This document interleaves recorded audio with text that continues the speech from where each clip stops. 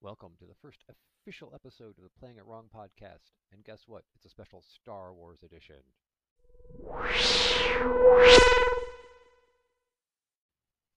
Hey, don't you just love our special sound effects? Because that's all we could afford because we don't want to get sued by Disney. Anyway, every show needs a special Star Wars episode, so we figured we'd get it out of the way right off the bat. Now, I've played every version of a Star Wars RPG from the D6, D20, and now we're playing the current version, which makes this whole episode relevant. All right, for those of you who don't know, the first Star Wars game was by West End Games. It was fast, it was easy to learn, it was cinematic, and it was fun. Everything you wanted for Star Wars to be. All you needed was a bucket of D6s, which you probably got from wholesome games like Risk and Monopoly, unless someone was playing Tunnels and Trolls.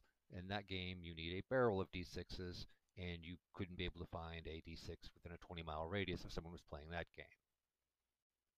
Then came along Wizards of the Coast in the D20 version. And there were multiple versions, the first, the revised, and Saga, but they all still boil down to basically D&D with lightsabers. And the GM's buddy, who was playing a Jedi, got to play the homebrew class that was part paladin, part cleric, part wizard, and outpowered everybody else at the table. I know they tried hard, but it just didn't seem to work as well as the D6 one, which was an awesome game, which I will say multiple times during this podcast.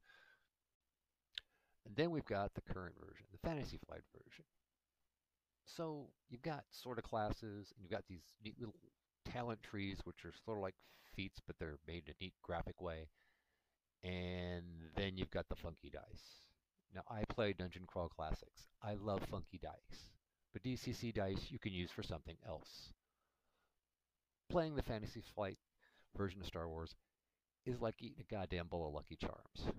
Yeah, I got a crescent moon, 2 stars, a horseshoe, and a four-leaf clover. Did I hit? No, you need another four-leaf clover to hit. All right, Stormtrooper shoots back. And that was our obligatory cow.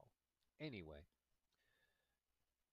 Star Trek, Star Wars, these should be nerd RPG holy grails. In a way, I kind of think they are.